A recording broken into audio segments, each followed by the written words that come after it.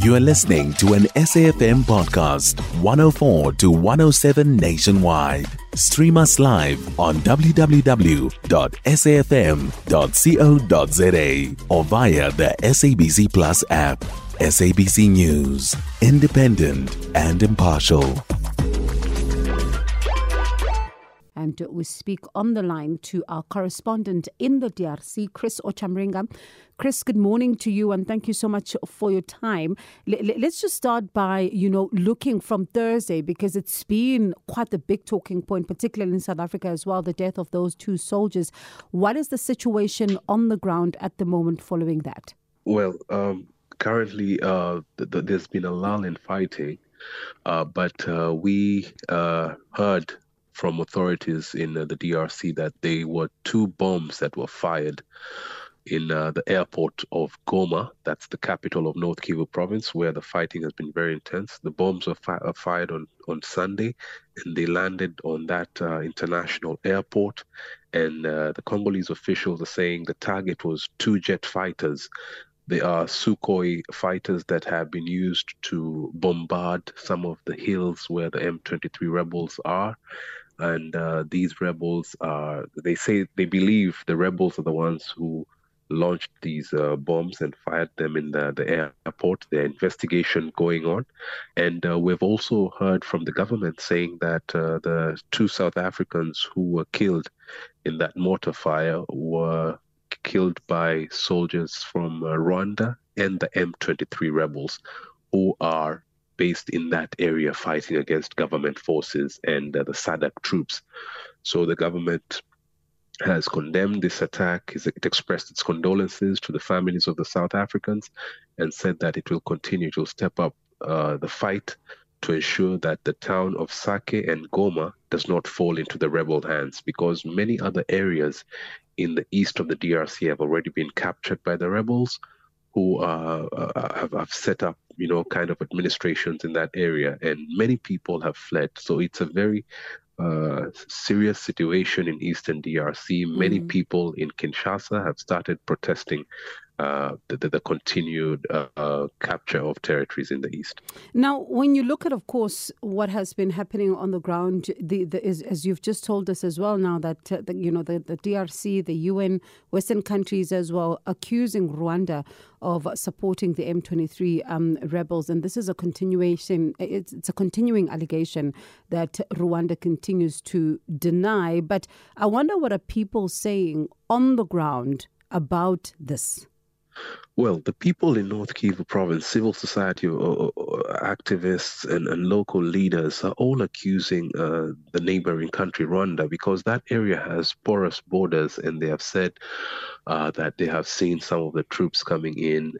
We have also heard from a UN investigation that was conducted last year, where they used drone footage of Rwandan soldiers entering from Rwanda to the DRC to fight alongside the rebels. Of course, Rwanda, like you mentioned, has repeatedly denied this and saying these people fighting are Tutsis based in Congo who, fighting for their rights. They are saying that they're trying to protect the community of Tutsis in Eastern DRC who have faced a lot of discrimination. They're also saying they're fighting because the DRC government, under the former president, Joseph Kabila, failed to honor a ceasefire deal, a peace deal that was signed in 2013. They were supposed to be integrated into the army and given some kind of package for them to leave, to stop fighting, but that did not happen. The current president, Felix Tshisekedi, had a conversation with them, so they're accusing him of not fulfilling that commitment, and that is why they're fighting. But the government of the DRC is saying this is an economic war. They're accusing Rwanda of using the M23 rebels as a proxy to plunder its mineral resources in the east of the DRC. There's a lot of gold, cobalt, coltan, and other minerals that they are extracting in that area illegally. That's what they've said. The leaders are currently in Addis Ababa at the African Union. There was a meeting that was held by the president of Angola as a mediator with President Felix Tshisekedi and President Paul Kagame, trying to tell them to get to the negotiating table to stop the fighting. But both leaders are holding, firm to their positions that there are issues that have to be resolved finally before, the situation changes. And so it's really a tough time. We are still waiting to see what will come out of this meeting in the African Union. And Chris, while all of this is being said and we're watching what's going on the ground, there's also that concern about the fact that, the M23 rebels are now appearing to be, more reinforced and more organized. Is that what, government there is also concerned about?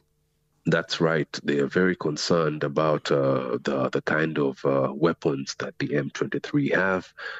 Just a few days ago, there was a report that was leaked by the UN and other international organizations saying that they found, they used some drones, the UN peacekeepers used drones and found that the M23 rebels have a surface-to-air missile, very sophisticated, that was made in China.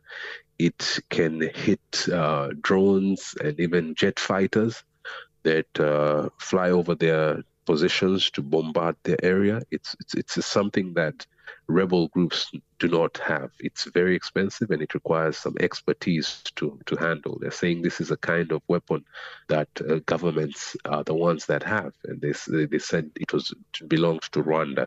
So that has also created a lot of concern because now the conflict has become very complicated, and that was the main reason why the United Nations peacekeepers last year said that they could not help the government of the DRC to fight against the M23 rebels. They said they had very sophisticated weapons.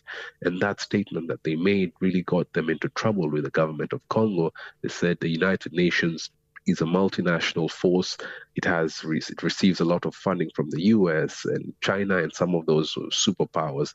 So the government urged the United Nations to pull out of the DRC. The process has already started, and by December this year, the United Nations peacekeeping force, which comprises of about 14,000 troops, is supposed to leave.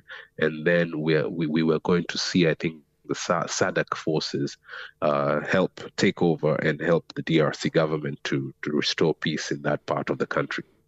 Quite a lot happening there, Chris. Let's see then what happens in the coming days. Thank you so much for that update. That was our correspondent in the DRC, Chris Ocamringa. You can find SAFM Current Affairs on 104 to 107 nationwide. Our podcasts are available for download on all our digital platforms. SAFM, leading the conversation.